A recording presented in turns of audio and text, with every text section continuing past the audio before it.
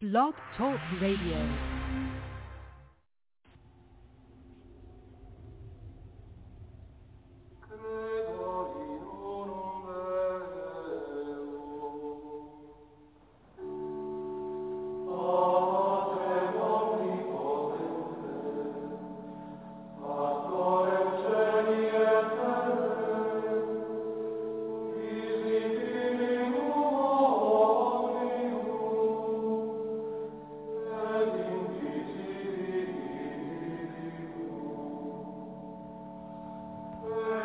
Welcome back to Zion's Redemption Radio Network. I'm your host, Mark Lichtenwalter. Today we're going to be reading Chapter 4 of Pre-Existence on pages 47 through 56, the Pre-Existence of Christ. The reader portion of the program is about 21 minutes long. After that, we'll get into the reading and commentary portion of the program. The guest call-in number is 917-889-8827. And Zion's Redemption Radio Network and Fundamentally Mormon go live Monday through Thursday from 6 p.m. until 8 p.m. or until we're finished. Thank you for listening.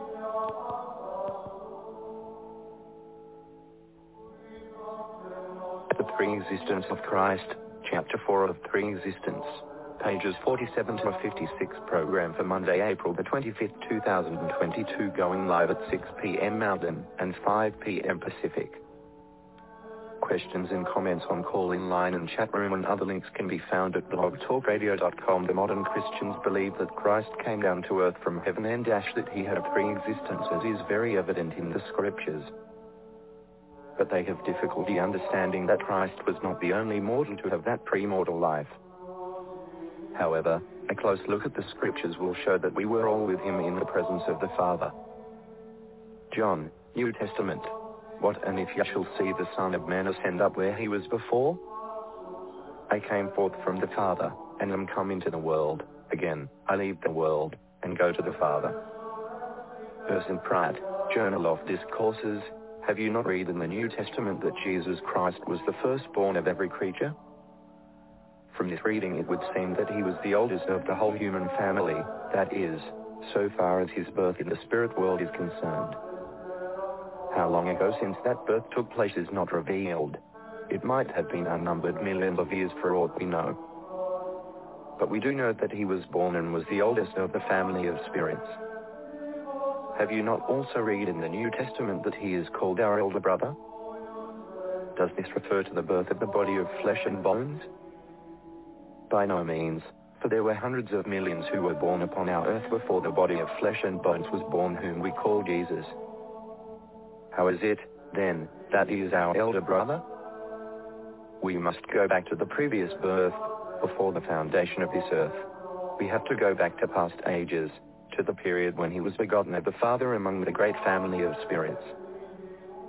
To show yet more clearly that the principle of man's pre-existence is founded on biblical authority, I will quote you part of the Saviour's prayer to the Father, just prior to his crucifixion, and now, O Father, glorify thou me with thine own self, with the glory which I had with thee before the world was. Here we find Jesus actually referring to the time he dwelt with his Father before he took upon himself a body of flesh and bones.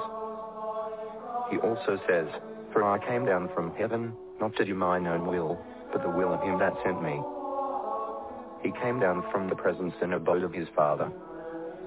On another occasion, while addressing the Jews, he says, Verily, verily, I say unto you, before Abraham was, I am. He was, in fine, the firstborn of every creature, and consequently the eldest of our Father's family. If, therefore, it be now admitted that our elder brother had a previous existence with the Father, why should it be thought unreasonable that the rest of the family should have a pre-existence as well as the firstborn? He was born according to man in the flesh, and why not his younger brethren have a similar birth with him in the spirit? John Taylor, Journal of Discourses. We are told, as I have already said, that God is the God and Father of the spirits of all flesh. We are further told that Jesus, the Son of God, existed before the worlds were. It is also stated that he is our elder brother, and that we pre-existed also and that is, our spirits did. Daniel H. Wells, Journal of Discourses. Jesus told the Jews that Abraham saw his day and rejoiced in it. They queried with him as to how he not 50 years old and could know anything about Abraham, who had been dead so long. Jesus said and before Abraham was I am. This seemed to puzzle the Jews. They did not understand the principle of pre-existence and that Jesus, who was then clothed with flesh, had possessed an existence in the spirit world, that he was the firstborn of many sons, and had been born before Abraham in the spirit. Jesus understood it, and once in a while, as in that case, he spoke upon the principle. Urson Pratt, Journal of Discourses. There are many principles contained in the words which I have just read. Jesus, for instance, stood before the brother of Jed, not in his body of flesh and bones, not as an infant, not as a small spirit 1 foot or 2 feet high, but a full-grown spirit. And when the brother of Jed beheld the finger of Christ, he beheld a full-sized finger as of a man. For says Jesus, when I shall take a body of flesh and bones and redeem my people, I will appear as thou now seest me, but this is the body of my spirit. I show myself in the spirit, you behold it, you see that it is of the size of a man. All men in the beginning have I created after the body of my spirit, as much as to say that you, the brother of Jed, did not receive your existence a few years ago here in the flesh. That was not your origin, but all men, all those that I will show you that have existed or will exist upon this earth, in the beginning have I created after the image of the body of my spirit. They were all spiritually organized before they came here. This is the only place in the Book of Mormon where pre-existence is clearly spoken of, and it was revealed before the organization of this church, and is a doctrine which was not in the possession of the Christian world. Hence it shows that it was dictated by a spirit capable of revealing a doctrine unknown to the Christian world and the pre-existence of man. George Q. Cannon, Journal of Discourses. It has been argued that because we have no recollection of any previous state of being, our existence must, therefore, have commenced at our birth and that was the inception of existence so far as we are concerned. This is the general belief throughout Christendom. No body of worshippers who call themselves Christians, that we have any account of, have any belief in a pre-existent state for man. They consider his birth into mortality as the beginning of life for him. Yet the belief is universal among them that Jesus Christ, the Son of God, and the Redeemer of the world, had a pre-existence. It is the cornerstone of their faith. If Jesus did not have life till he appeared in mortality, then their faith in him is vain, for he would not be God. But they profess to believe that he is God, the Son, that he dwelled in the heavens, and was the creator of all things before he took upon himself humanity. In believing this they are correct. But why they should be willing to believe this concerning our elder brother Jesus, and at the same time be unwilling to believe that the whole family of man also existed in the heavens with the Father before they came here, is not clear. His disciples had the right to think from all that he taught, that if he had been with the Father before coming into this mortal life, they also had been there. If they were to be so closely associated with him in the great future, what was there to suggest to them that they had not been intimately connected with him in the past? If he has been chosen from before the foundation of the earth to do the work which he was then doing, what inconsistency would there be in their being chosen also, as his ministers and associates, at the same time? To look at them as they traveled and labored together throughout tree, there was nothing unreasonable in the idea of their common origin. The Lord Jesus was undoubtedly selected for the great mission of redeeming the world, because of his great qualities and his peculiar fitness as one of the Godhead. It is written of him, Thou lovest righteousness, and hatest wickedness. Therefore God, thy God, hath anointed thee with the oil of gladness above thy fellows. Who were his fellows? Were not all the distinguished of heaven's sons and they who afterwards made their appearance on the earth as prophets, apostles and righteous men? If he was chosen above all his fellows, and anointed with the oil of gladness, is it not consistent and reasonable to suppose that his faithful apostles were also chosen and anointed to perform their part in the great drama of human existence for the enactment of which the earth was to be prepared? If he had companions in the heavens, or to use the language of the scriptures fellows, is it reasonable to suppose that he left them there while he came down here and took upon himself mortality?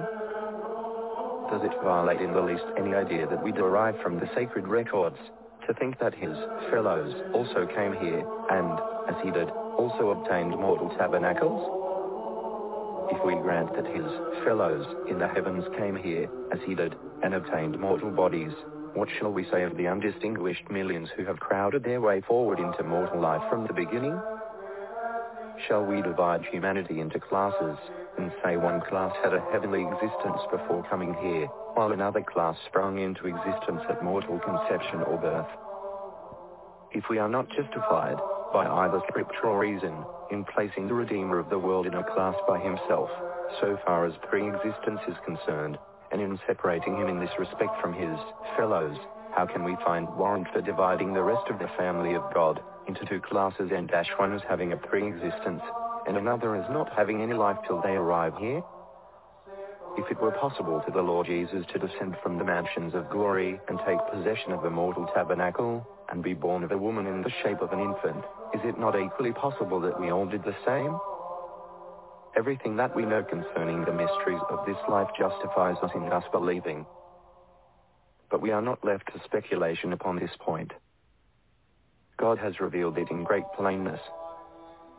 The Bible proves to us that Jesus existed with the Father, and that he descended from his high estate in the regions of glory to become a mortal man. For he speaks himself in praying to the Father, of the glory he had with the Father before he came here, that glory having been revealed to him. Now, is there anything difficult or incomprehensible in the thought, that we all in like manner, existed with the Father, and with our Lord and Savior Jesus Christ, before we came here? Urson Pratt, Journal of Discourses. When we come to new revelation which God has vouchsafed to give to his people in these latter times, this subject is made very plain, and on these new revelations in connection with the old, what little light we can gain through the hymn that was sung at the opening of the meeting, was founded, "When shall I regain thy presence," as expressed in the first verse, showing that we once were in his presence, and existed where he is, but for some reason we have been banished therefrom, and that when we are redeemed we shall return again, or as one of the inspired writers has it the Spirit shall return to God who gave it. This returning of the Spirit to God who gave it, clearly shows to my mind that the Spirit once existed with God and dwelled in his presence, otherwise the word return would be inapplicable. If I were going to China, it would be inapplicable for me to say I am returning to China. Why? Because I never have been there, consequently the word return would be an improper word. So in regard to the saying of the prophet, it would be entirely improper to say that, after the body crumbles to dust, the Spirit would return to God who gave it, if it never had been there. Jesus seems to have been a pattern in all things pertaining to his brethren, and we find that he had a previous existence and his Spirit existed before he came and tabernacled in the flesh. This is abundantly proved in the Scriptures. In the prayer which he offered to his heavenly Father beseeching him to make his disciples one, he says, "Father, glorify thou me with that glory which I had with thee before the world was." Now if Jesus dwelt with the Father before the world was, why not the rest of the family, or in other words, the rest of the spirits? It certainly was not his tabernacle which dwelt there before the world was, for he came in the meridian of time, and his Spirit entered a tabernacle of flesh and bones, and was born of a woman, just the same as all the rest of the human family. What then is the meaning of that scripture which speaks of Jesus being the elder brother? It certainly could not have reference to him being the eldest so far as his natural birth on this earth was concerned, for he certainly was not the eldest, for generation after generation had preceded him during the 4,000 years which had passed away, from the time of creation until he was born. But yet he is called the elder brother. In another scripture it is said of him that he was the firstborn of every creature. This would imply, then, that Jesus, so far as the great family of man is concerned, was the firstborn of the whole of them. How and when was he born? He was born in the eternal world, not his flesh and bones, but that intelligent spirit which dwelt within his tabernacle was born before this world was made, and he seems to have been the first spirit that was born, and for this reason he became the elder brother.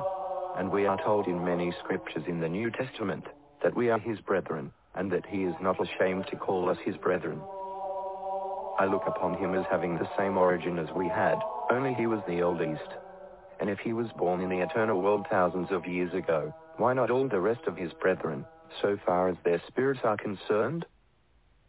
I know that the objection will immediately arise in the minds of individuals who have not reflected on this subject. If we were intelligent personages thousands of years ago, and dwelling in the presence of God, and of Jesus, our elder brother, how is it that we have no remembrance of anything that transpired in our pre-existence? I answer this question by saying that when we came into this world from our former state of existence, and had our spirits enclosed within these mortal tabernacles, it had a tendency to take away our memories so far as the past was concerned. It did so in relation to Jesus. He had great knowledge before he was born into this world, and sufficient to create the heavens and the earth. Hence we read in the Hebrews that God, by his Son, made the worlds. This was before Jesus came here, and he must then have been the possessor of great knowledge to have been able to do that. But when he took upon himself flesh and bones, did he forget this knowledge? We read in the scriptures, speaking of Jesus coming here and taking a body of flesh and bones, that, in his humiliation his judgment was taken away. What humiliation? His descending from the presence of God his Father, and descending below all things, his judgment was taken away, that is, his remembrance of things that were past, and that knowledge which, while in the presence of his Father, enabled him to make worlds, and he had to begin at the first principles of knowledge, just the same as all his brethren who came here in the flesh. We read that Jesus, as he grew in stature, grew also in wisdom and knowledge. If he had possessed all wisdom, and had not forgotten that which he formerly possessed, how was it that he could increase in wisdom as he increased in stature? It shows clearly that the wisdom which he had possessed thousands of years before, had for a wise purpose been taken from him. His judgment was taken away, and he less than was greater than left, as it were, in the very depth of humility, beginning at the very first principles of knowledge, and growing up from grace to grace, as the scriptures say, from one degree to another, until he received the fullness from his Father. Then when he did regain all his previous knowledge and wisdom, he had the fullness of the Father within him. In other words, in him dwelt all the fullness of the Godhead bodily. Now if his knowledge was forgotten, and his judgment taken away, why not ours? We find this to be the case. Urson Pratt, Journal of Discourses. After having translated the Book of Mormon, this young man, Joseph Smith, a man of no education or learning, comparatively speaking, was commanded to translate the Bible by inspiration. He commenced the work, and the first and second chapters of Genesis containing the history of the creation are very plain and full. In the first chapter the Lord speaks about the spiritual creation of all things before they were made temporally. In the second chapter, he goes on to state that there was not yet a man to till the ground, for in heaven created I them. That explains the mystery about the work previously spoken of in the first chapter, and shows that it had reference to the great work which God had performed in the heavens before he made this earth temporally. This same doctrine is inculcated in some small degree in the Book of Mormon. However, I do not think that I should have ever discerned it in that book had it not been for the new translation of the scriptures, that throwing so much light and information on the subject, I searched the Book of Mormon to see if there were indications in it that related to the pre-existence of man. I found them in a great revelation that was given to the prophet who led the first colony to this country from the Tower of Babel at the time the language was confounded. This great prophet had a remarkable vision before he arrived on this continent. In this vision he saw the spiritual personage of our Savior as he existed before he came to take upon him flesh and bones. And Jesus, in talking to this great man of God, informed him that as he appeared to him in the spirit, so would he appear to his brethren in the flesh in future generations, and said, I am he that was prepared from before the foundation of the world, to redeem my people. He furthermore addressed himself to this great man, saying, Seest thou that thou art created in mine own image? That is, Man here on the earth is in the image of that spiritual body or personage of Jesus, so far as we are not deformed. Seest thou that thou art created in mine own image, yea, even in the beginning created I all men after mine own image. Note, there is a great deal more information pertaining to the pre-existence of Christ, some of which is included in chapters 9 and 10 of this publication. Chapter 5, Genesis and the two creations.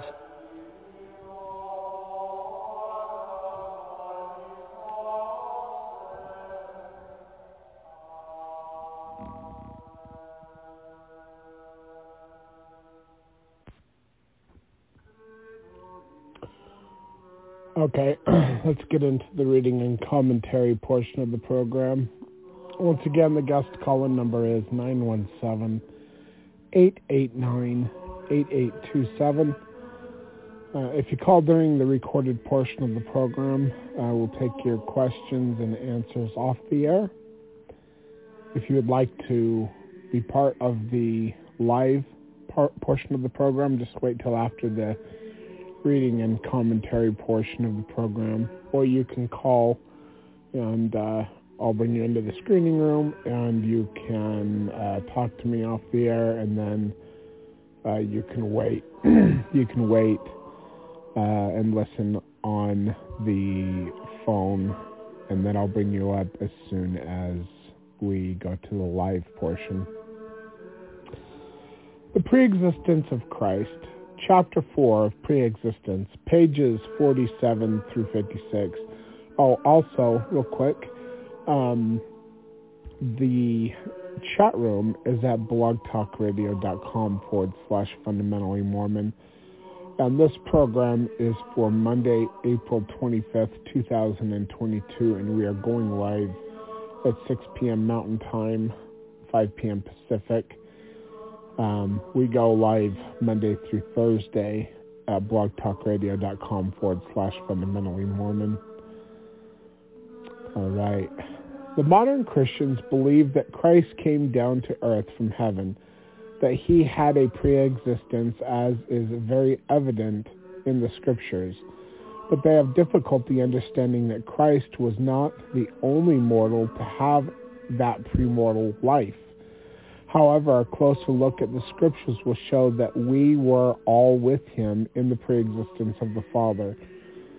John in the New Testament stated, are recorded, "What? And if ye shall see the Son of Man ascend up where he was before?" That's John chapter 6, verse 62. "I came forth from the Father and am come into the world. Again, I leave the world and go to the Father." John chapter 16, verse 28. Okay, so a lot of Christians believe that Jesus Christ is the Father, and they believe in the Trinity. Well, Mormons believe that Jesus Christ becomes the Father through the law of adoption. At least people who understand the deep theology of Mormonism know this. A lot of people don't because they don't study. But when Jesus took upon himself our sins and transgressions, and we accept him and go through the gate, through baptism and confirmation, we become adopted to Jesus Christ, and he becomes our Father in a sense. But we believe that he has a Father above him. So Mormons are not Trinitarians. Not even a little bit. And I used to be a Trinitarian. I used to believe that Jesus was the Father and that he was the one. I mean, that's it, you know. But when Jesus is up on the cross, he tells the thief, "Today thou shalt be with me in paradise." Yet 3 days later he says, "Touch me not, I have not yet ascended to my Father." And this is after he's resurrected. He's like appearing in the garden, at the garden tomb, to Mary, who is extremely distraught. And this isn't Mary, the mother of Jesus. This is Mary Magdalene, the wife of Jesus. I know. Everybody flips out about the fact that Jesus was married, but get over it if you can. Anyway, but he says, hold me not, or touch me not, for I have not yet ascended to my Father. But go unto my brethren, and say unto them, I ascend unto my Father, and to your Father, and to my God, and to your God. These two scriptures show that Jesus, first of all, said he was going to paradise, but had not yet been to where the Father is at. Meaning the Father and the Son are two separate individuals. When he told Mary, I go unto my Father and to your Father, and to my God and to your God, that also lines up with Revelations chapter 1, where it said that Jesus Christ hath made us kings and priests unto God and his Father, showing a plurality of gods, not even coming close to a Trinitarian notion. The Trinitarian notion wasn't even in the church until Constantine brought it into the church.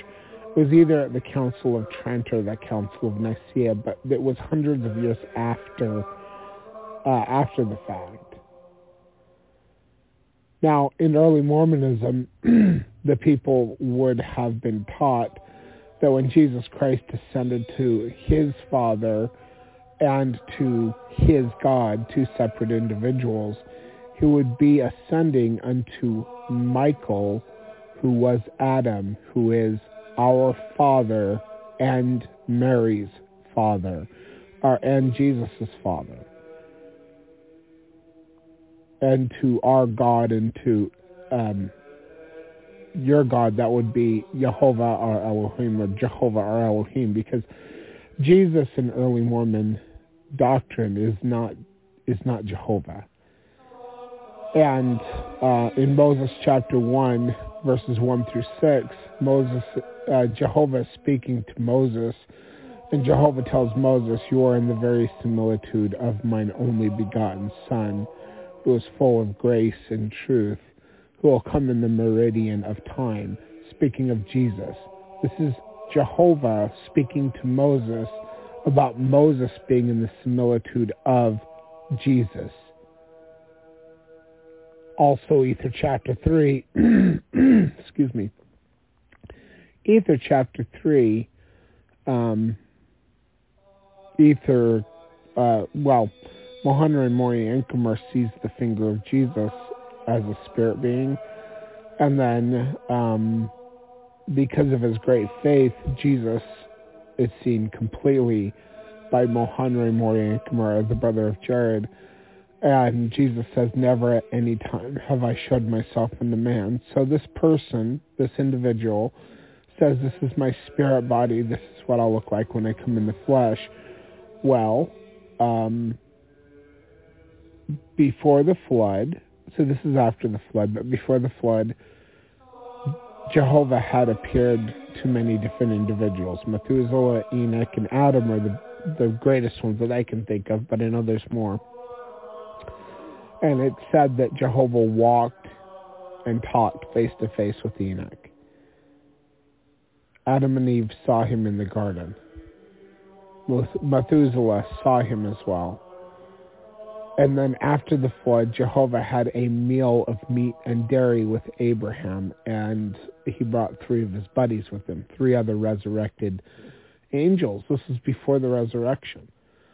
That's because these individuals had received bodies on a previous earth.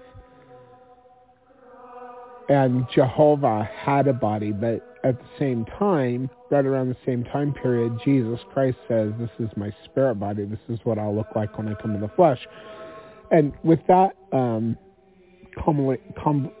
combination of scriptures, especially Moses chapter 1, verses 1 through 6, I don't know how in the world the modern Mormon church teaches that Jesus and Jehovah are the same person. Now, you'll hear some people making arguments, and they're about as good as the Jews making arguments against Jesus Christ, because they have a tradition, and they have to defend the tradition no matter what the scripture says. And it's sad. If people are interested in truth, they shouldn't be making up excuses for why their truth doesn't fit the scriptures. Joseph Smith taught that if they contradict the Bible, the Book of Mormon, or the Doctrine and Covenants, you set them down as imposters. And so these individuals that teach that Jesus Christ is Jehovah when the scriptures say otherwise, I consider them imposters. Orson Pratt stated in Journal of Discourses, Volume 18, pages 290 and 292, states, quote, "Have you not read in the New Testament that Jesus Christ was the firstborn of every creature? From this reading, it would seem that he was the oldest of the human family. That is, so far as his birth in the spirit world is concerned. How long ago since that birth took place is not revealed. It might have been unnumbered millions of years for aught we know. But we do know that he was born and was the oldest of the family of spirits." I don't think he understands some things. I'm going to talk about that in a minute. Continuing on with the quote, "Have you not also read in the New Testament that he is called our elder brother? Does this refer to the birth of the body of flesh and bones? By no means. For there were hundreds of millions who were born upon our earth before the body of flesh and bones was born, whom we call Jesus." We're on page 48 if you're reading along. By the way, you can read along. I do post these on tumblr.com/fundamentally Mormon. The whole chapter's there. I also post them on my wall at facebook.com/LAZURUS1977. But it would be a little bit harder to find those if you're listening to this in the future. Tumblr is probably a better way to find it, or you can just go to ogdencrot.com and then scroll down to where it says read Ogden's books, and then scroll down all of his books down to pre-existence, and we're in chapter 4 on page 48. If you do want to read that, that's where that is. All right, continuing on with the quote, "How is it, then, that he is our elder brother? We must go back to the previous birth, before the foundation of this earth. We have to go back to past ages, to the period when he was begotten of the Father among the great family of spirits. To show yet more clearly that the principle of man's preexistence is founded on biblical authority, I will quote you part of the Savior's prayer to the Father just prior to his crucifixion." And this is Jesus. "And now, O Father, glorify thou me with thine own self, with the glory which I had with thee before the world was." Here we find Jesus actually referring to the time he dwelt with his Father before he took upon himself a body of flesh and bones. He also says, "For I came down from heaven not to do mine own will, but the will of him that sent me." He came down from the presence and abode of his Father.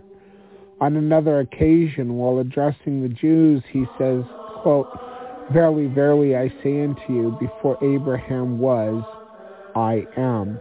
He was, in fine, the firstborn of every creature, and consequently the eldest of our Father's family. If therefore it is now admitted that our elder brother had a previous existence with the Father, why should it be thought unreasonable that the rest of the family should have had a pre-existence as well as the firstborn? He was born according to man in the flesh, and why not his younger brethren have a similar birth with him in the spirit? And that's end quote. And, a lot of people don't understand also multiple mortal probations and the law of adoption. So when Jesus Christ was in a prior mortal probation, which Joseph Smith taught at the lecture at the Grove, he attained unto the highest level, well, not the highest level, I don't know how to explain it very well, but he was God the witness of that world. And he was true and faithful to his position as God the witness. And when the new heaven and the new earth were created, that world became a pre-existent world to this world. And when John talks about the new heaven and the new earth that will be created in the future, when he talks about that in the book of Revelations, this world will become a pre-existence to that world. And Jesus Christ, when he paid for our sins in this world, and we become adopted to him through the law of adoption, he becomes our Father because he bought us with the price of his own blood.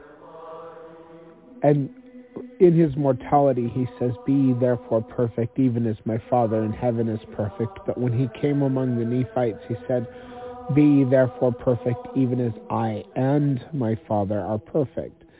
In the Book of Mormon, Jesus says, "I am the Father and the Son." And he is, because when we are adopted to him, because he paid for our sins, he becomes our Father and we become his sons and daughters through the law of adoption. It doesn't mean that we don't have a father above him, or that he doesn't have a father, but he becomes the Father at that point.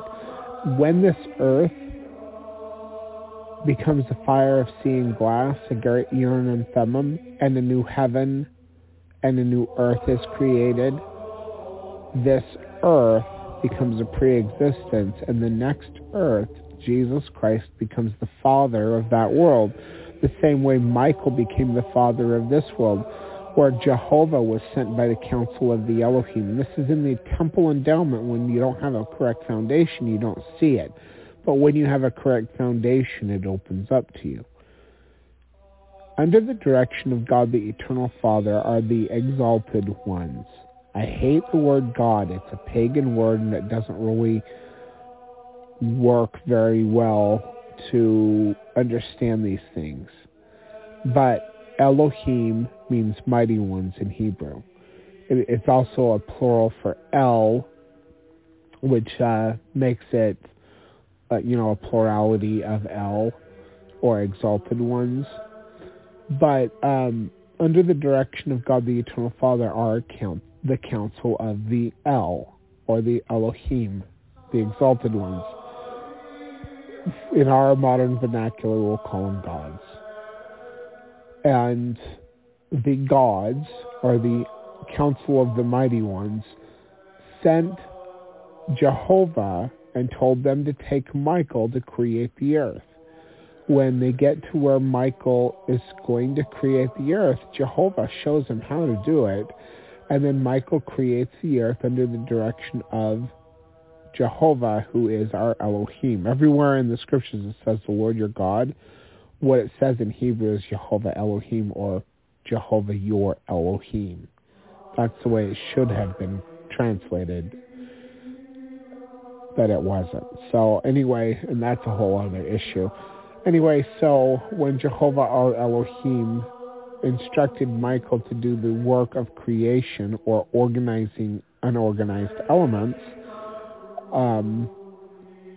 Michael becomes the Father. And Joseph Smith actually said that there are three, especially in the lecture at the Grove, but he said this in other places as well.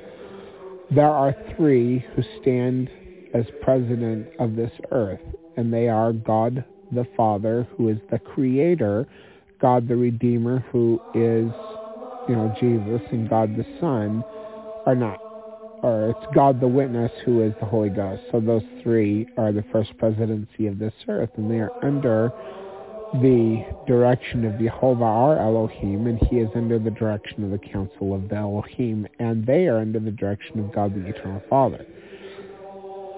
So anyway, when Jesus becomes our Father, he moves up the ranks. But it was Michael who created this earth. Now, Jesus did help organize as well. And in Hebrew, the word create means to organize. What Jesus did was he organized the spirits. and after the war in heaven, he organized the spirits. And it was Michael that organized the earth under the direction of Jehovah our Elohim. And this is all in the temple endowment play.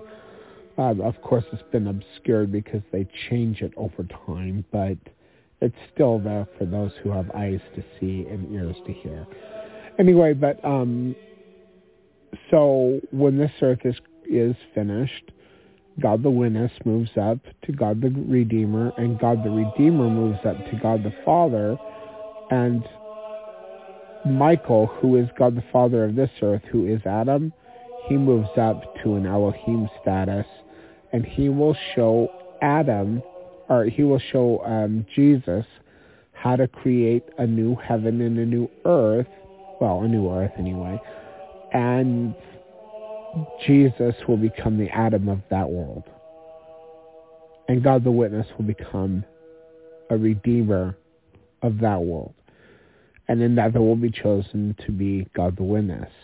And that will be the first presidency of that earth. So this earth, you have, under the direction of Jehovah, who is our Elohim, you have God the Creator, who is the Father, who is Michael. God the Redeemer, who is Jesus, Yehoshua or Yeshua, depending on the Hebrew or the Aramaic. And then you have God the Witness, who is the Holy Ghost, who will come in the flesh, or has come in the flesh, and is walking on the earth right now. So, anyway, the next quote, John Taylor, Journal of Discourses, Volume 24, page 291, states, "We are told, as I have already said, that God is the God and Father of the spirits of all flesh. We are further told that Jesus, the Son of God, existed before the worlds were." And that's entirely true, because it shouldn't be a secret, but Satan loves it when he can get you to not understand things, so it is a secret. But it's not. That we're all eternal. The same substance that God the Eternal Father, who was first, and God the Eternal Mother, who were first, came from, is eternal. The intelligence, when it becomes self-aware, it separates, and you have a female and a male, or a masculine and a feminine spirit, and God the Eternal Father was once an intelligence. And so were we all. So Jesus Christ has existed from before he was fully self-aware, but there's a point where he became self-aware.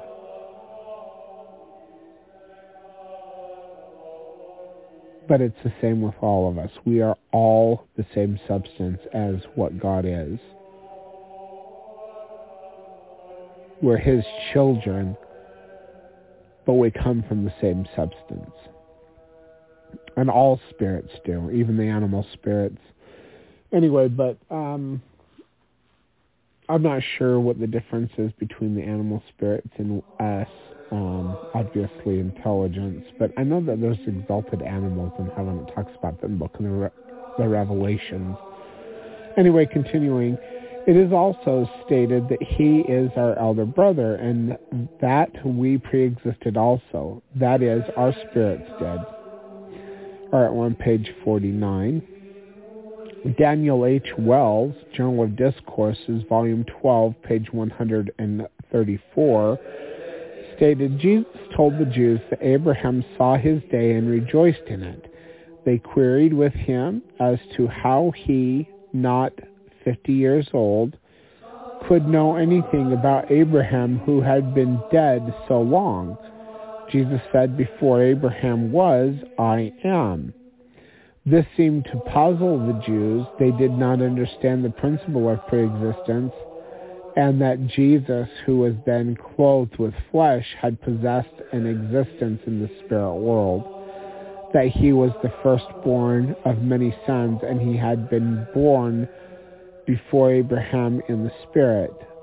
Jesus understood it, and once in a while, as in that case, he spoke upon the principle. Okay.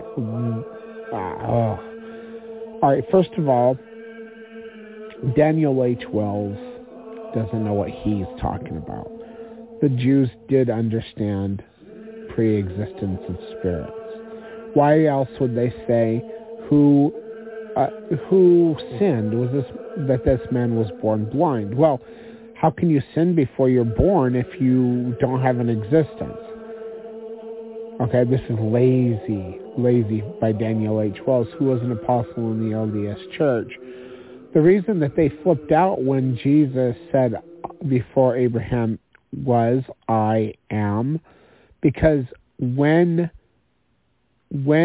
Jehovah appeared to Moses upon the mountain, Moses said, who shall I say sent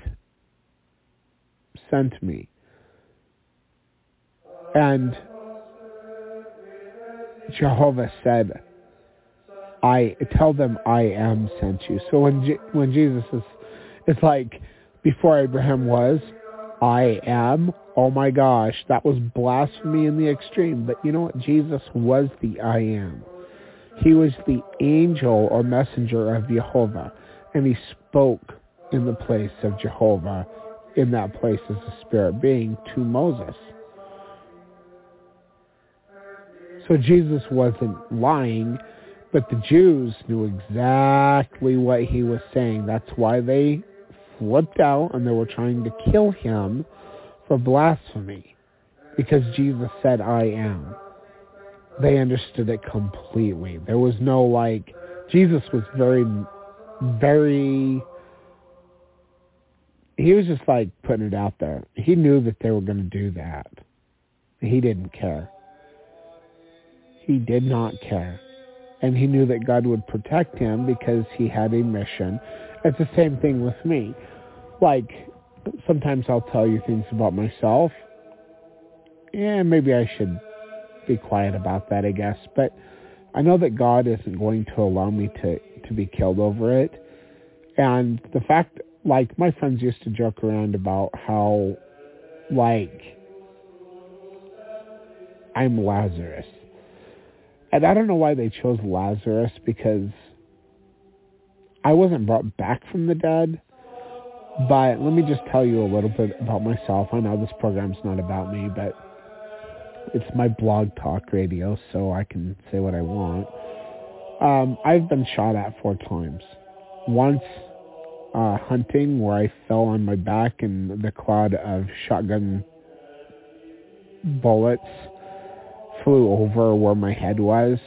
I was very lucky to have seen what was coming, and I fell back on my back, right on my back. The next time I was shot at was in Ogden, Utah, and they shot up the back of my car, but they didn't hit me. They were chasing us, by the way. It was a crazy story I'm not going to get into right now. But anyway, that was in 96.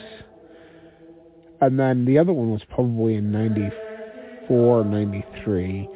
Anyway, it was after... No, this was before 9/11.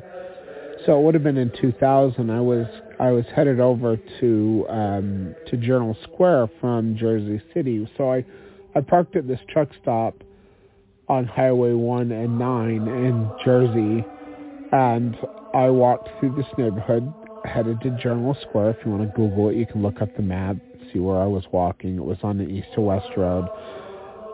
But anyway, I was walking through this bad neighborhood because I was going to go see Manhattan. I was going to Times Square. Anyway, so I'm walking over there, and there's 4 or 5 black dudes standing on the corner of the street on the other side. And I'm pretty sure white people did not walk through this neighborhood. I was pretty ghetto. But I'm oblivious to danger because I'm an idiot. I'm walking along, and this young black male walks out in the middle of the street, and he says, "Hey!" And I turned my whole body to look at him. And he pulled his gun out, like sideways, like gangster, and he emptied his clip. Now, right behind me, there was, so in Jersey City, where I was, there's like no yards in the front yard. You have sidewalk, and then you have the building. And the building that I was standing next to was old brick. So these bullets, I'm like literally standing a couple of feet from the building. These bullets are hitting this building, and the shattered brick is showering down on me. This man emptied his clip to the point where it was clicking when he would pull the trigger. He put his gun, or he like stopped aiming at me, and he put his gun down, or held his gun down, and then he like pounded his chest, and he said he had respect for me because I didn't like hide from him. But I can tell you that I felt at least one bullet wisp past my cheek. I heard it wisp as it went by. I don't know how many bullets that man had, but he emptied them all out. And if it wasn't for his buddies that were standing behind him, who probably had guns themselves, I would have probably killed that man, beating him to death, which I'm very capable of. I was homeless when I was younger. I know how to fight, and I know how to hurt people, because like I learned a long time ago, if you get in a fight, you have to hurt them to the point where they will not get up and come after you. And not that I want to, but I've been literally in hundreds of fights, because apparently some people's demons don't like me very much. and people will come after me, and I had to protect myself through defending myself in fights my whole life. Anyway, but I've had a lot of other experience. I've been blown up, I've been hung, I've been poisoned, I'm still here. I don't know what Jesus went through before he went into his ministry, but I am pretty sure he knew that he was not going to die until it was his time. And so when he told them before Abraham was, I am, them's fighting words, he knew exactly what they'd do, because the law for blasphemy, he should have been stoned. Of course, there should have been a council, but it wasn't blasphemy because Jesus was the I am. He was the angel or the Melech of Yehovah who spoke as a messenger of Yehovah on Mount Sinai.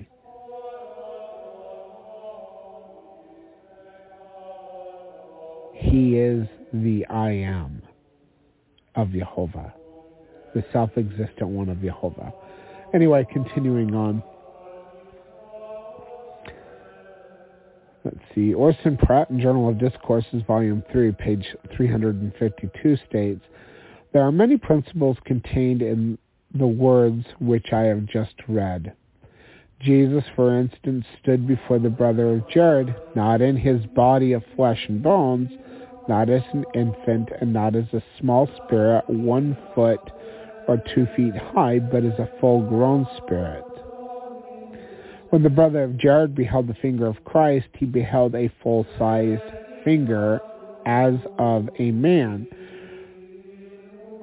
For says Jesus, when I shall take a body of flesh and bones and redeem my people, I will appear as thou seest me, as thou now seest me. And this is the body of my spirit. I show myself in the spirit, behold it. You see that it is of the size of man. Okay, and we're 25% through the reading today. The guest call-in number is 917-889-8827. That's 917-889-8827. Continuing on with this quote. This is actually a different quote from the same person. I think it's Orson Pratt. Anyway, all men in the beginning have I created after the body of my spirit. as much as to say that you, the brother of Jared, did not receive your existence in a few years ago here in the flesh. That was not your origin. But all men, all those that I will show you that have existed or will exist upon this earth, in the beginning have I created after the image of the body of my spirit. They were all spiritually organized before they came here. This is the only place in the Book of Mormon where the pre-existence is clearly spoken of, and this was revealed before the organization of this church, and is a doctrine which was not in the possession of the Christian world. Hence, it shows that it was dictated by the Spirit, a Spirit capable of revealing a doctrine unknown to the Christian world, the pre-existence of man. So we're on page 50 now, if you're reading along. George Q. Cannon in Journal of Discourses, volume 26, page 185 and 186, stated, "It has been argued that because we have no recollection of any previous state of being, our existence must therefore have commenced at our birth, that was the inception of the existence so far as we are concerned. This is the general belief throughout Christendom. No body of worshippers who call themselves Christians that we have any account of have any belief in a pre-existent state of man. They consider his birth into mortality as the beginning of life for him. Yet the belief is universal among them that Jesus Christ, the Son of God and the Redeemer of the world, had a pre-existence. It is the cornerstone of their faith. If Jesus did not have life till he appeared in mortality, then their faith in him is in vain, for he would not be God." See, they believe the Trinitarian crap. I'm sorry, it's crap. I go to a church that believes in Trinitarian stuff, but I think they're pretty cool. I don't agree with them. And I talked to the pastor the other day, and I was like, telling him some things, and he's like, "Oh, I don't know, that's an interesting thought," and I'm like, oh, I don't know. Anyway, continuing on with the quote, "But they profess to believe that he is God the Son, that he dwelt in the heavens and was the creator of all things before he took upon himself humanity. In believing this, they are correct. Kind of, they're correct. But anyway, I'll read it. But why should they be willing to believe this concerning our elder brother, and at the same time be unwilling to believe that the whole family of man also existed in the heavens with the Father before he came here, is not clear. His disciples had the right to think from all that he taught that if he had been with the Father before coming into this mortality, or this mortal life, they also had been there. If they were to be so clearly associated with him in the great future, what was there to suggest to them that they had not been intimately connected with him in the past? If he had been chosen from before the foundation of the earth to do the work which he was then doing, what inconsistency would there be in their being chosen also, as his ministers and associates at the same time? To look at them as they traveled and labored together throughout Jewry, there was nothing unreasonable in the idea of their common origin. The Lord Jesus was undoubtedly selected for the great mission of redeeming the world because of his great qualities, and his particular fitness is one of the Godhead.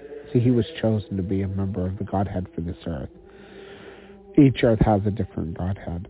Anyway, it is written of him, "Thou lovest righteousness and hatest wickedness. Therefore God, thy God, hath anointed thee with the oil of gladness above all thy fellows." And that's in Proverbs or Psalms or something. It doesn't He's quoting the scripture, but he's not giving where the quote comes from. You can look it up. I'm pretty sure it's in Proverbs. Anyway, who were his fellows? Were not all of the distinguished of heaven's sons? They are there. They who afterwards made their appearance on the earth as prophets and apostles and righteous men. If he was chosen above all his fellows and anointed with the oil of gladness, is it not consistent and reasonable to support that his faithful apostles were also chosen and anointed to perform their part in the great drama of human existence for the enactment of which the earth was to be prepared? If he had companions in the heavens, or to use the language of the scripture, fellows, is it reasonable to suppose that he left them there while he came down here and took upon himself mortality? Does it violate in the least any idea that we derive from the sacred records to think that his fellows also came here and, as he did, also obtained mortal tabernacles?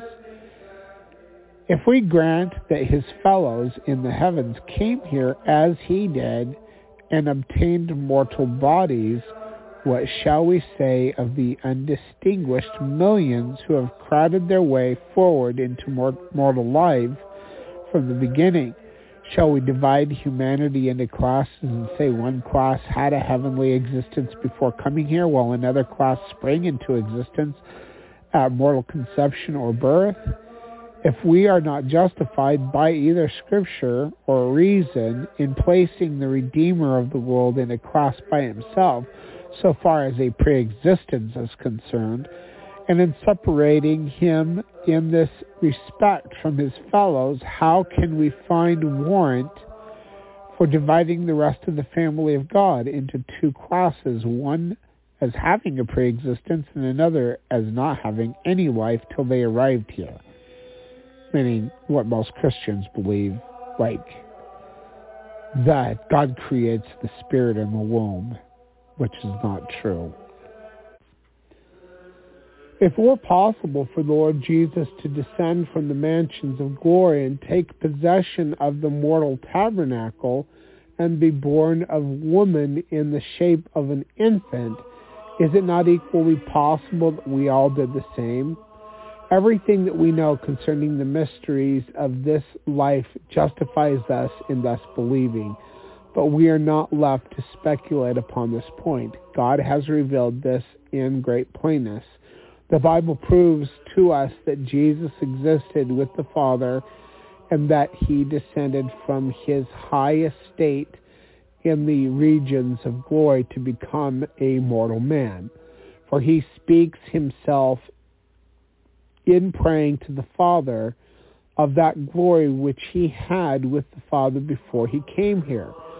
That glory having been revealed to him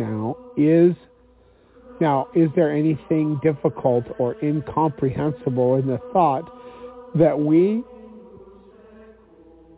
all in like manner existed with the Father and with our Lord and Savior Jesus Christ before we came here? So that's the end of that quote.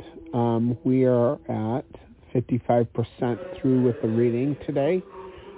And I am going to read a little bit more, and then I'm going to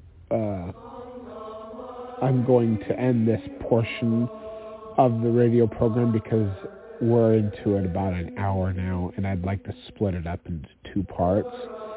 And like I said, we're at 55%. So let me just read this next quote, and then we will get to part two. And if anybody calls in this little segment, we can take a little bit of a break if you have any questions or comments.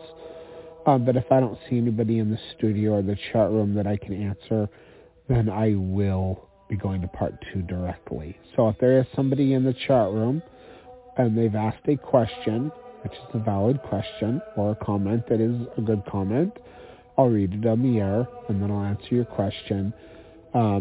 If nobody or if somebody calls in, the guest call-in number is 917-889-8827. That's 917-889-8827. Now, I did have a question that somebody did send me in Messenger that I'm just remembering right now. I'm going to answer that question live, or, whatever, on the radio program. Did Joseph Smith really believe that the Garden of Eden was in Missouri? No, he did not. I hate this foolish, ignorant idea that the Garden of Eden was in Jackson County, Missouri. That is not what he said at all. He said that when Adam, at the end of his life, had his great sacrament meeting, it was at Adam-onan-Diamond. And that when Adam and Eve went eastward out of Eden, that is where they ended up. So they went eastward out of Eden to go to where modern-day Jackson County, Missouri is today. Which means if you want to know where Eden is, you must go west, young man. Go west. The fact of the matter is, there are people living in the Garden of Eden, where the Garden of Eden was now, and they don't even know that it was there. Now, that's speculation, I guess. I don't know exactly where it was, because guess what? It could have been taken up with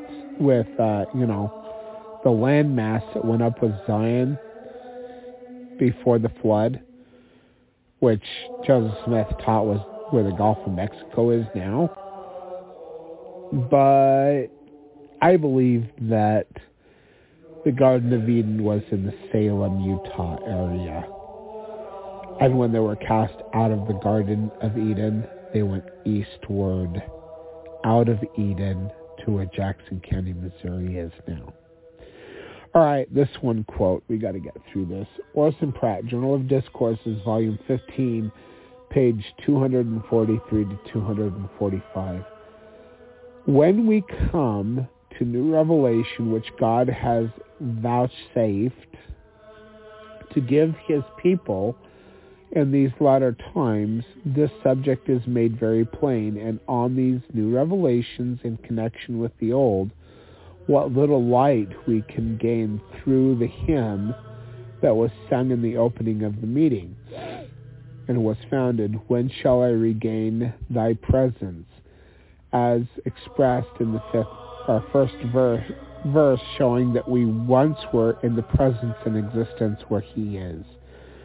But for some reason we have been banished therefrom, and that when we are redeemed, we shall return again, or as one of the inspired writers has it, the Spirit shall return to the God who gave it. This reuniting of the Spirit to God who gave it clearly shows to my mind that the Spirit once existed with God and dwelt in his presence. Otherwise, the word return would be inapplicable.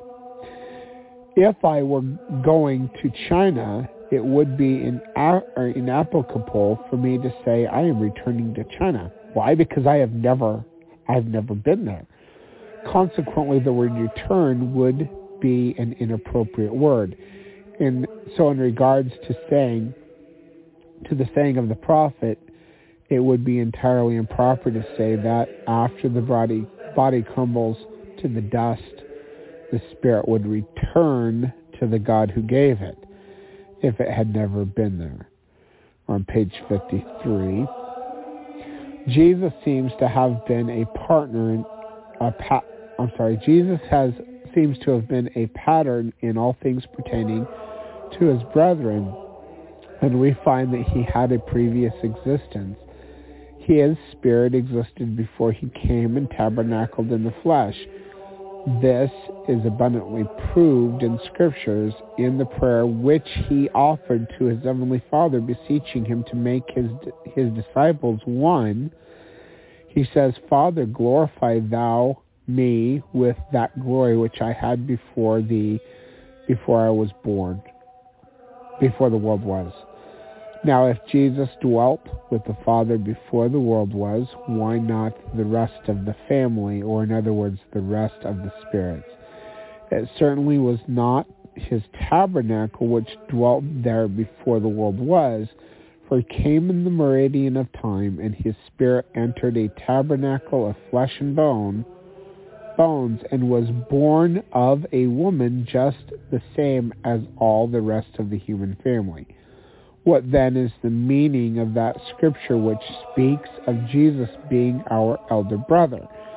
It certainly could not have reference to him for being the eldest so far as his natural birth on this earth is concerned. For he certainly was not the eldest, for generation after generation had preceded him during the 4,000 years which had passed away from the time of creation until he was born, but that yet he is called our elder brother. In another scripture it is said of him that he was the firstborn of every creature. This would imply then that Jesus, so far as the great family of man is concerned, was the firstborn of the whole of them. How and when was he born? He was born in the eternal world, not his flesh and bones, but that intelligent spirit which dwelt within his tabernacle was born before this world was made. See, Jesus' self-existence and the fact that he's always existed either as an intelligence or as a spirit, but there was a point when his intelligence became self-aware and he became a spirit. He was born in the spirit. Anyway, but that's not why he's the firstborn, because he wasn't the firstborn of them either. So he was chosen to be the Redeemer and the head to redeem this earth under the direction of his Father and under the direction of his Elohim. And his Elohim was Jehovah and his father was Michael. Anyway, continuing. And he seems to have been the first spirit that was born, and for this reason he became the elder brother. And we are told in many scriptures in the New Testament that we are his brethren, and that he is not ashamed to call us his brethren. I look upon him as having the same origin as we had, only he was the eldest, and if he was born into the eternal world thousands of years ago, why not all of the rest of his brethren, so far as their spirits are concerned?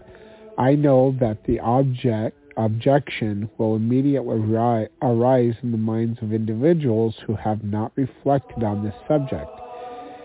If we were intelligent personages thousands of years ago, we're on page 54 now, and dwelling in the presence of God and of Jesus, our elder brother, how is it that we have no remembrance of anything that transpired in our pre-existence? I'll tell you why. It's because if you understood what it was like to be in the presence of the Father and the Son in their glory, and you're down here on the earth, it's hard. It is hard. I know what it's like to be in their presence. I've been in their presence physically, once in the flesh, and I've been in their presence many times in the spirit. And it's always hard to come back. In fact, I was told that I could go to the temple of God anytime I choose if I'm worthy of it. And I have chosen not to return because of how extremely difficult it is to come back into this world when you know what it's like to be in their presence. And if I have a work to do here on the earth, I will stay here on the earth to do it until it's my time to go home. And as I have some understanding of this topic based on experience, I understand more fully how great a blessing the veil is to our minds. That we do not remember only but very small snippets if we remember anything at all. And that if we understood what it was like to be in the presence of our Father and our Redeemer, this earth would be so much more difficult. Just to remain here in this dark and dreary wilderness. So I am very grateful for the veil that protects me from remembering certain things, and protects us from remembering certain things. But you know what's funny? A lot of people recognize me from the pre-existence. Some people know exactly who I am from the pre-existence. Like, I've had people cry at me when they've seen me, and they'll tell me, I know exactly who you are. I know who you are. I remember you from the pre-existence. Most people don't get that, but some do. Most people just, they say to themselves, I know him from somewhere. I don't know how I know him, but I know him. They do the same thing to my wife as well. Anyway, if you understand who I am, then you understand why every single one of you will remember who I am when the pre-existence. When the veil is gone from your mind, you'll be like, oh, I remember him. Anyway, I answered this question by saying, by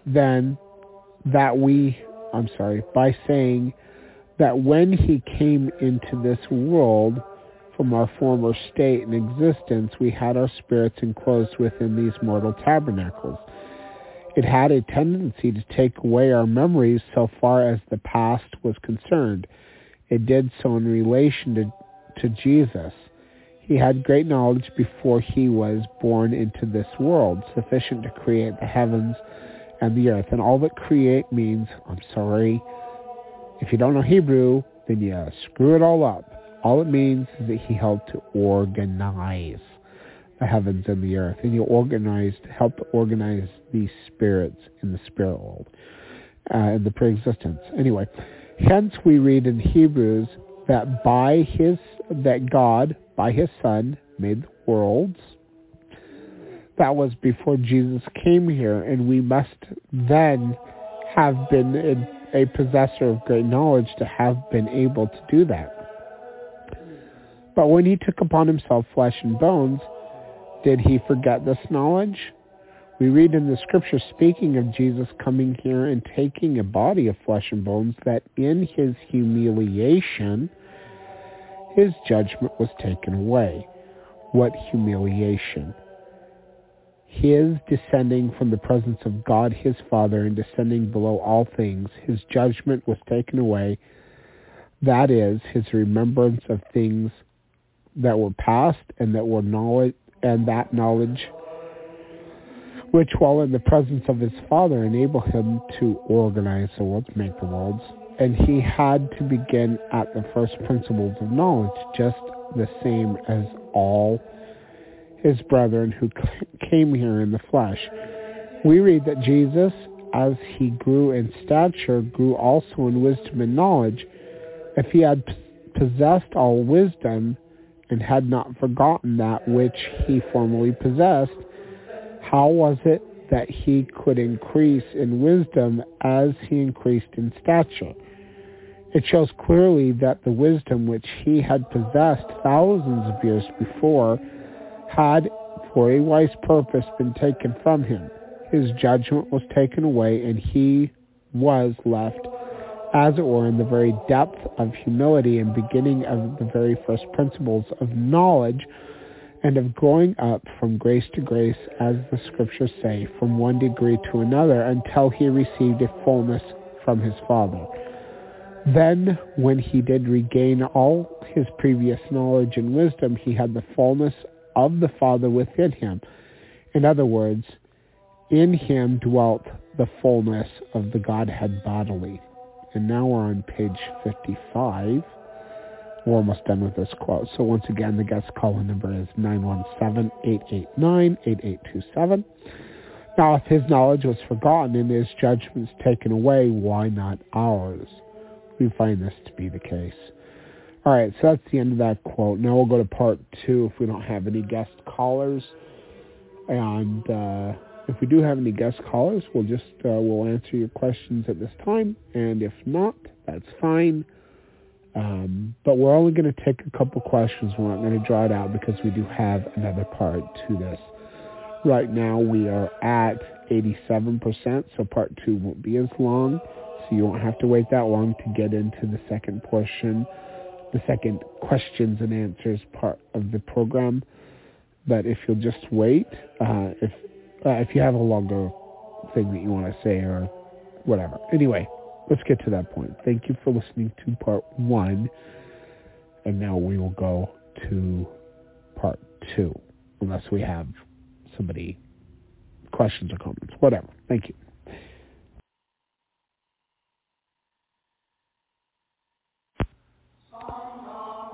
Okay, part 2. We are at 87%, and we are on page 55. After having translated the Book of Mormon, on this, by the way, this is Orson Pratt, Journal of Discourses, Volume 15, page 248 and 249.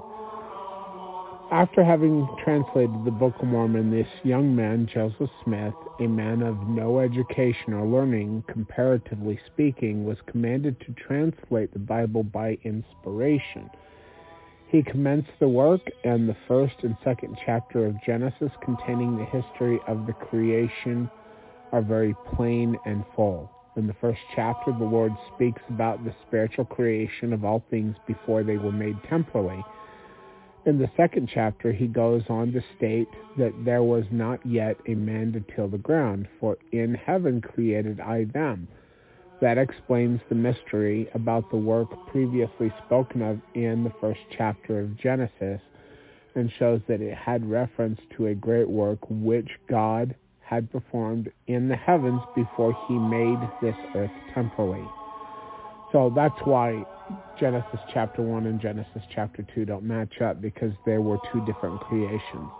God first creates everything spiritually, and then he creates them temporally. That's why there's two accounts of the creation story, which do not match up.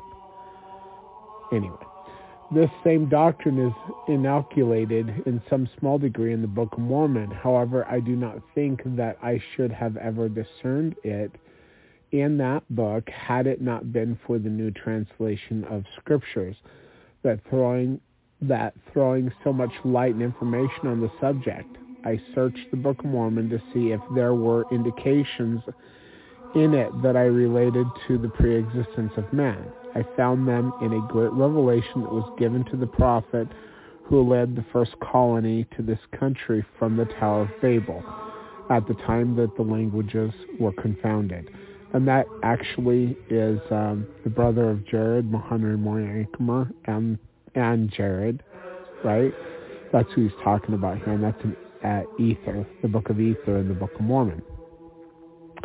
This great prophet had a remarkable vision before he arrived on this continent. In this vision, he saw the spiritual personage of our Savior as he existed before he came to take upon himself flesh and bones. And Jesus, in talking to this great man of God, informed him that he appeared to him in the spirit, so he would appear to his brethren in the flesh in the future generations. And said he, I am he that was prepared from before the foundation of the world to redeem my people. See, Jesus Christ, God the Redeemer, was chosen to take this position for this earth as God the Redeemer before this earth was even created. He furthermore addressed himself to this great man, saying, quote, Seest thou that thou art created in mine own image? And we're on page 56 for those of you who are reading along. That is, man here on the earth is in the image of that spiritual body or personage of Jesus, so far as we are not deformed. Seeing that thou seest thou that are created in mine own image, yea, even in the beginning created or organized I all men after mine own image. No, there's a great deal more information pertaining to the preexistence of Christ, some of which is included in chapters 9 and 10 of this publication. So we haven't gotten to that point yet, but it looks like we're done with the chapter. I guess I probably could have just continued on because I was at 97 megabytes and I can do 100 megabytes per clip, but it doesn't matter. This is part 2. So the next chapter that we'll get into is chapter 5, the Genesis, and 2 creations, which will be a great chapter, I'm sure, but we'll get to that tomorrow, which will be Tuesday, April 26th, and we'll go live with that at 6 p.m., and I'll try to get it all prepared beforehand. Now, I did have a question that did come up, and I would like to, let's see here.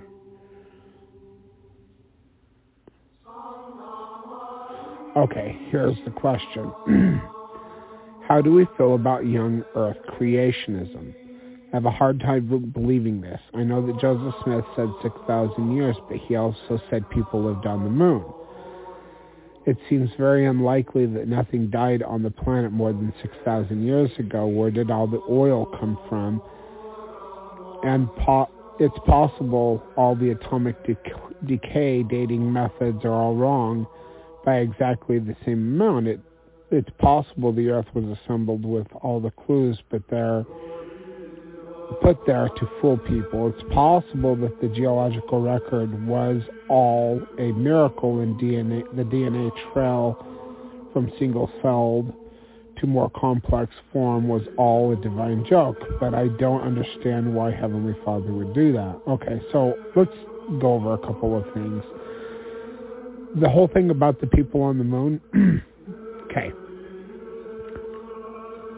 Each of the planets that exist out of the protected magnetosphere of this Earth are higher level planets. This Earth is a celestial planet. The moon is outside of our protected layer of the magnetosphere and is in the direct rays of the sun, fully bombarded by the radiation that comes from the sun. These planets are terrestrial planets: Venus, Mercury, Mars, Jupiter. Anyway, so the moon actually was placed there for a couple of reasons, but I believe it's a staging area for celestial and terrestrial beings to come here from other Earths, and that it is it's got a place where there's a base for those people to come to get prepared to come into this Earth. And I do believe that there are resurrected people on the moon, same as Joseph Smith did. I also believe that celestial divine beings, exalted beings, can exist on the sun with no problem. In fact, what I believe we're seeing on the outside of the sun is just the atmosphere of the sun. And if you go into the inner portion of the sun, that there is actually a civilization of celestial exalted beings. And we know through Scripture that they dwell in everlasting burnings, and I think that it's fine that we can believe that these divine beings do live under the surface of the sun in a place. And there's a vision called the Vision of the Elohim that actually goes into great detail on this, and I will not be going through that at this point. You might be able to Google it. I'm not sure how public it is. I've talked about it and I've shared it on my Facebook wall and in different places, but it's some deep stuff. Anyway, the whole thing about the oil, well, where did the oil come from on Europa? The methane gas the sea of methane. Like, there's more to the story than what the scientists understand. However, okay, so this is the way I believe it happened. I believe that under the direction of God the Eternal Father, there are exalted beings called the Elohim, and that they are of advanced technology, and that they terraform Earths that are in the right spot, or they'll place an Earth in the right spot to prepare it for a civilization to be planted into a world.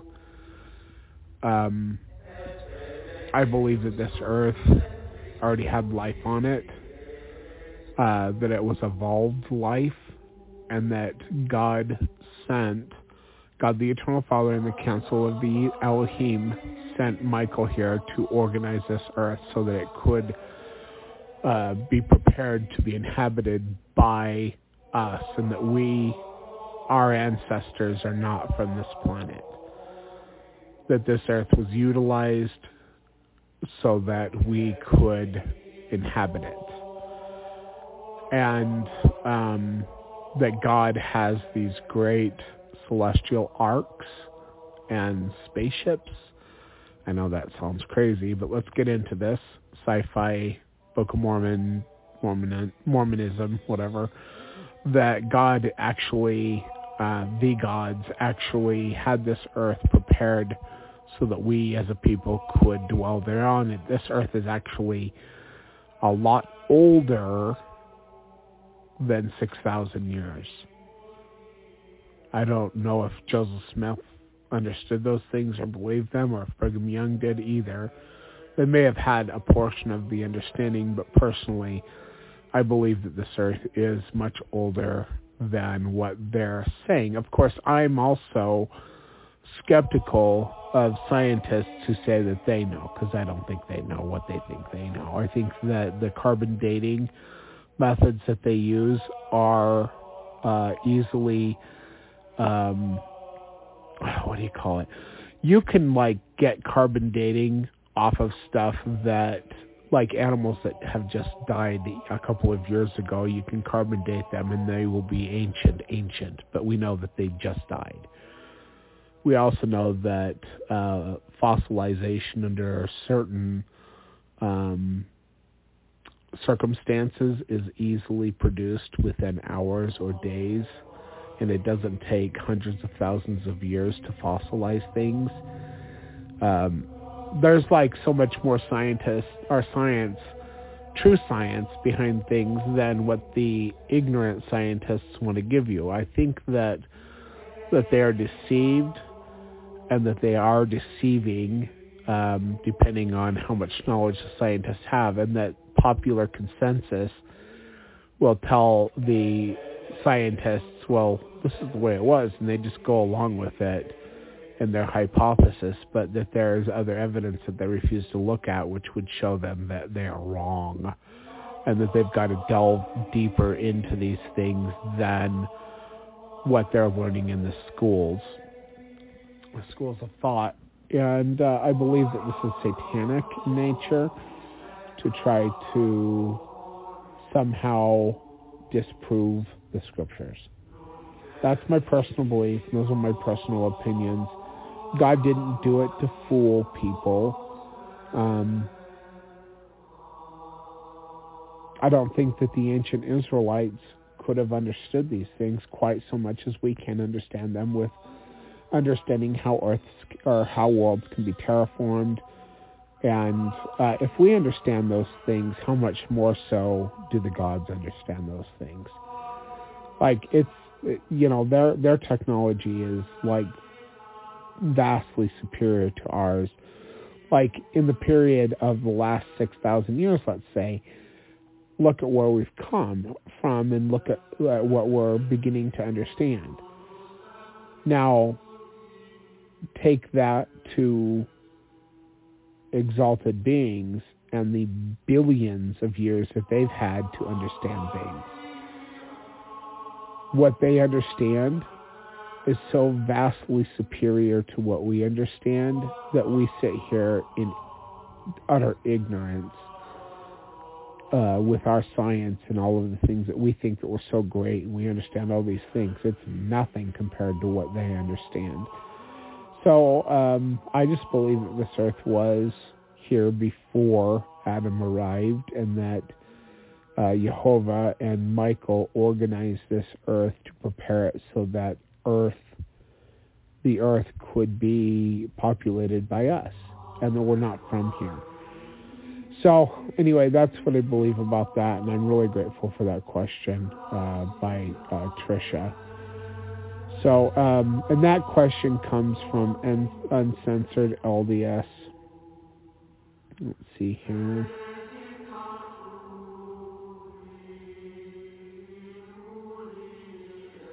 Oh, wait, where did that question come from? Uncensored LDS Church gospel topics and discussion or something like that. I've got a couple of these groups that I admin, and that's one of the more popular ones. Of course, the most popular group that I have is LDS Last Days Prophecy and Gospel Discussions, and I admin that group. But other groups that I post in are Mormon Fundamentalism. Another one that's getting to be very popular is A Fellowship for the Church of Jesus Christ of Latter-day Saints. Now, I didn't create any of these groups. People gave me these groups, and then I became the admin because they really enjoyed my work in trying to bring to light doctrine, especially doctrine that the church doesn't teach anymore, and delving deeper into things. So people gave me these groups. I didn't create a Fellowship for the Church of Jesus Christ of Latter-day Saints. It was given to me. LDS Last Days Prophecy and Gospel Discussions was given to me about 6 years ago by another individual who sometimes when he comes into the group, I'll make him into an admin, and he'll be there for a while, and he is just interested in hearing what people have to say. And then he disappears again for a couple of months or a year or something. So anyway, that was a different person's group. Uncensored LDS Church Experiences and Doctrines was the one that people, let's see here. Yeah, that was the one that question was asked in, and that's another one of my groups that somebody gave me. I also post in Uncensored LDS Mormon Topics, which is not my group, and that is kind of a harsh group. There's a lot of anti-Mormons in there, a lot of apostate Christians and faithful Mormons. Anyway, let's see here. Some of the other groups I post in are Latter-day Debate, Word Group Scripture Discussions, Latter-day Lobsters and Sordid Saints, which I think is fun. I don't post in there as much as I post in other places. Aaron's Jesus Temple Life is a group I post in. Zion, the Holy City is another one. Here's another group that I post in is LDS Members and Missionaries Working Together. And that's not my group. Another group is Mormon Fundamentalist Scripture Study Group, and I enjoy that group as well, but I'm not the admin of that group. But I am admin of a bunch of different groups. And then there's a bunch of pages that I admin. Some of those pages, my most popular one is Messiah Ben Joseph. And then I've got another one called Fundamentally Mormon Podcast and Radio Show. Another one's called Zion's Redemption Radio Network. And then I have two pages that are called Church of the Living Messiah. One was created by Facebook, and they sent me the information that they created that, even though I had already created a page called the Church of the Living Messiah. Anyway, but I admin both of those pages. And then Zion's Redemption Bookstore. And then another one called One Mighty and Strong, the Second Witness of the Father, which is my group. And I do claim to be the second witness of the Father, who is mighty and strong.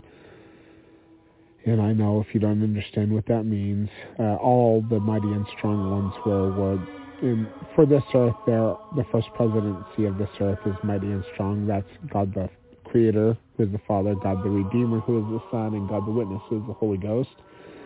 But also that there are 12 in front of them who are also mighty and strong, who are great prophets, who come in different times in the history of this earth, and they're also mighty and strong, and I claim to be one of them. Anyway, and then there's another one called Teachings of the Prophet Joseph Smith Discussion Group. That's a page. And then I have another one I never posted called Jesus Was Married. So anyway, so that's all I have to do. That's all I have to say for today. Let me see if I have any more questions.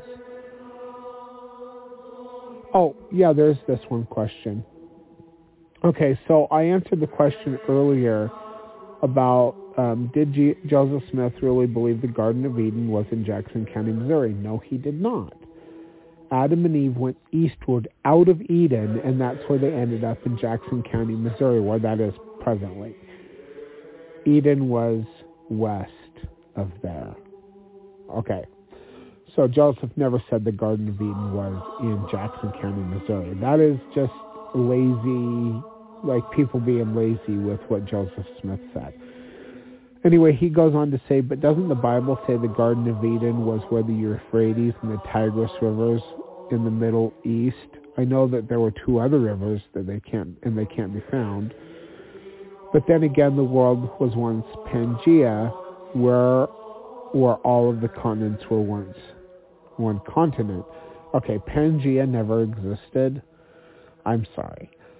Before the flood, the Earth was a globe, but it was relatively flat. Not a lot of really tall mountains, not a lot of deep crevices. And before the flood, there was a lot of water in the inner part of the Earth, and there was an atmosphere of water above the Earth, which protected the people of the Earth from the harmful rays of the sun, even more than the magnetosphere and all of the whatever does today, the ozone layer and all of that. There was water up there. And when the flood happened, it says that water came down from above and it gushed up from beneath, okay? So now you have an Earth that is completely covered in water, but the Earth is relatively smooth as a globe. I mean, it really is today if you look at things. It's like, but, you know, from our perspective, I mean, you've got Mount Everest. It's massive. But anyway, but the Earth was relatively smooth before the flood. After the flood, in order to drain the water out and to let land come back into existence, I guess, even though it was underneath the water, what happened was where there's major fault lines, the Earth buckled and some portions of the land went down and other portions of the land came up over a slow process, and the water drained away from where the ark was and from all of the surface of the Earth where there's land. Now, I think it's foolish for people to believe that the ark floated around for over a year and was anchored to some place on the Earth. No, it was not. The Earth continued to rotate and go around the sun and do all of its things, and the ark floated upon the Earth for over the space of a year. Where they took off from, or where the flood began, is not, and the ark was at a certain place, is not where the ark landed. The ark landed in Turkey on Mount Ararat. The petrified evidence of that is still there, way up on the mountain. Like, what the heck is a boat doing up? And there's more evidence. It's not just a rock formation. Like, there's a ton of evidence that this is the ark, right? Well, when the ark landed, because the water was being drained away by this process that was going on, it rested upon that high mountain, which, by the way, why would there be a massive boat upon this mountain? Like, oh my gosh, it's fun. Anyway, But Noah, when he came off the ark, he, had his children and grandchildren and great-grandchildren. He lived quite a long ways, quite a long time. And he named things after what he knew. Well, where he took off from, there were rivers. There were 4 major rivers. And when he found 4 major rivers, he named them after those rivers before the flood. Just because those rivers exist named rivers in the Middle East doesn't mean that those were the original, those were not the original rivers. So that's how people get confused. They think, oh, well, this means this. So the Euphrates and the Tigris and all of this and that, this is where the Garden of Eden was, in the Middle East.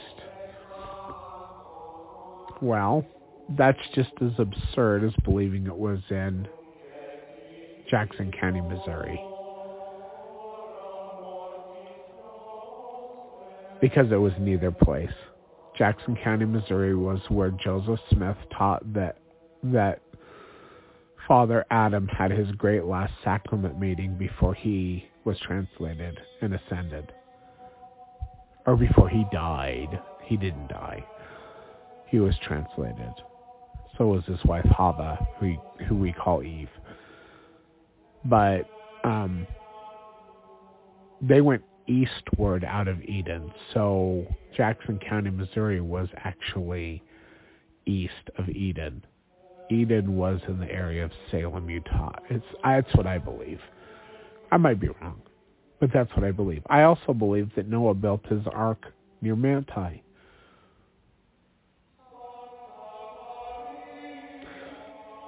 Maybe I'm wrong. Maybe it doesn't matter because it's not a salvific issue. And whether I'm right or wrong makes no difference at all. It doesn't really matter, but thank you for asking the question. Anyway, let's go live.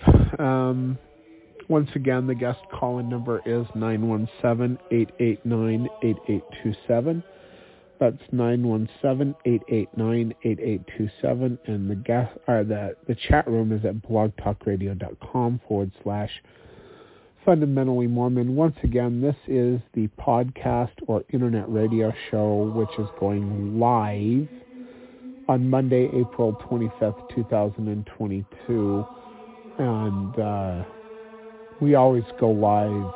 I try to do one program a day, Monday through Thursday, from 6 p.m. until 8 p.m. So if it is before 8 and you have a question or a comment, give us a call or ask us on chat. Thank you for listening. Take care, everyone.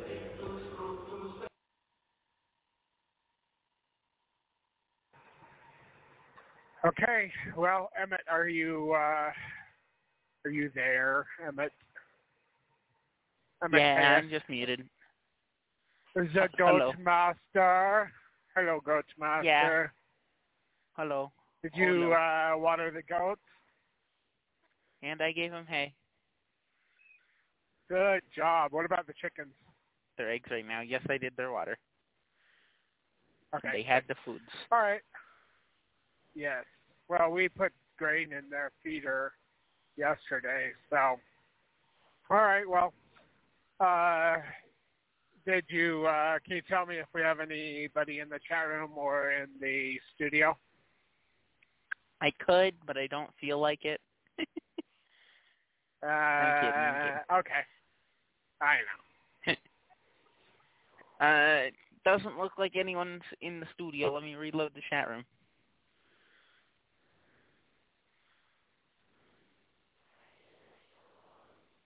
It's taken forever.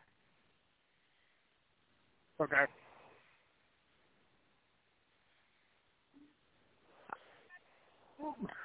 Anyway, while we're waiting for that, there's probably nobody there, but what's that, Emma? Oh, it's working. It's working. Oh, it changed. Okay. Why are you interrupting me?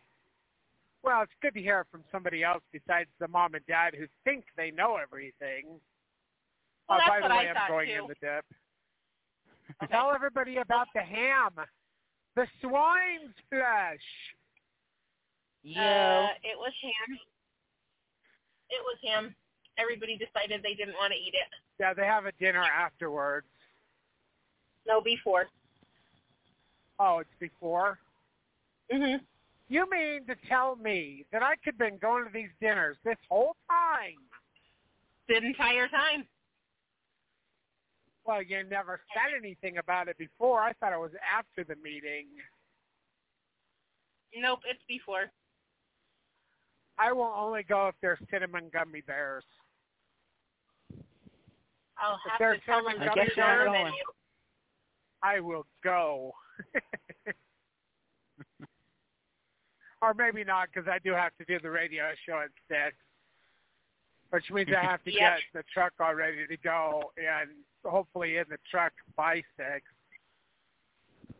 Yep. And the meeting starts at 5, so not a lot of leeway right there for all that mash.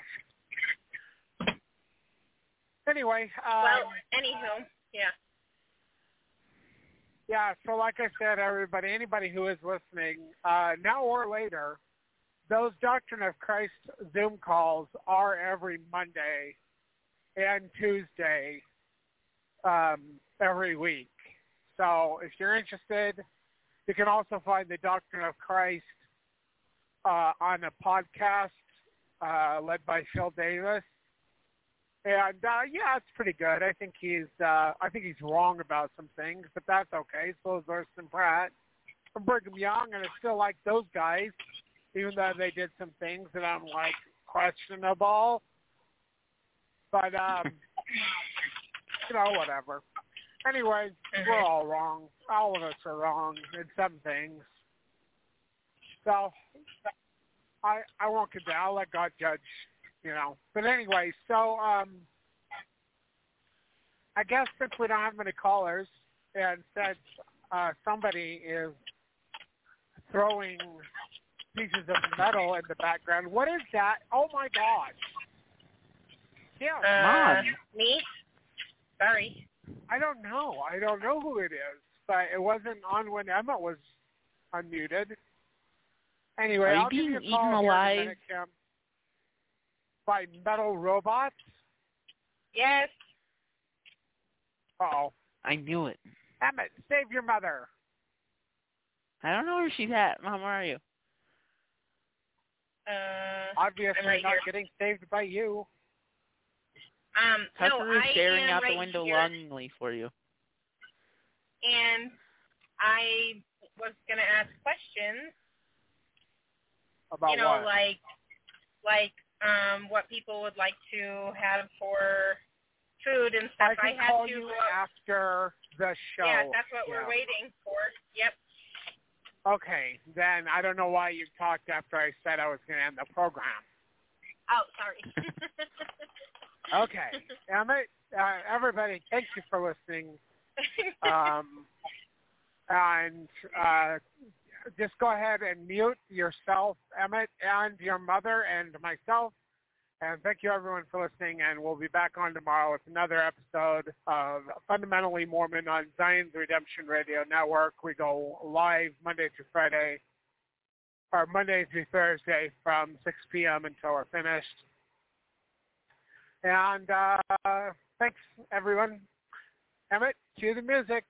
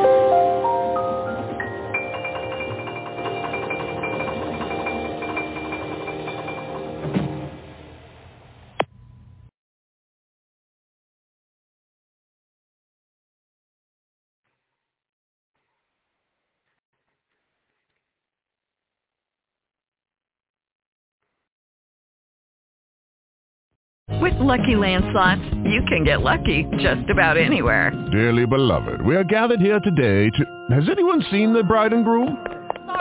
Sorry, we're here. We were getting lucky in the limo and we lost track of time. No, Lucky Land Casino, with cash prizes that add up quicker than a guest registry.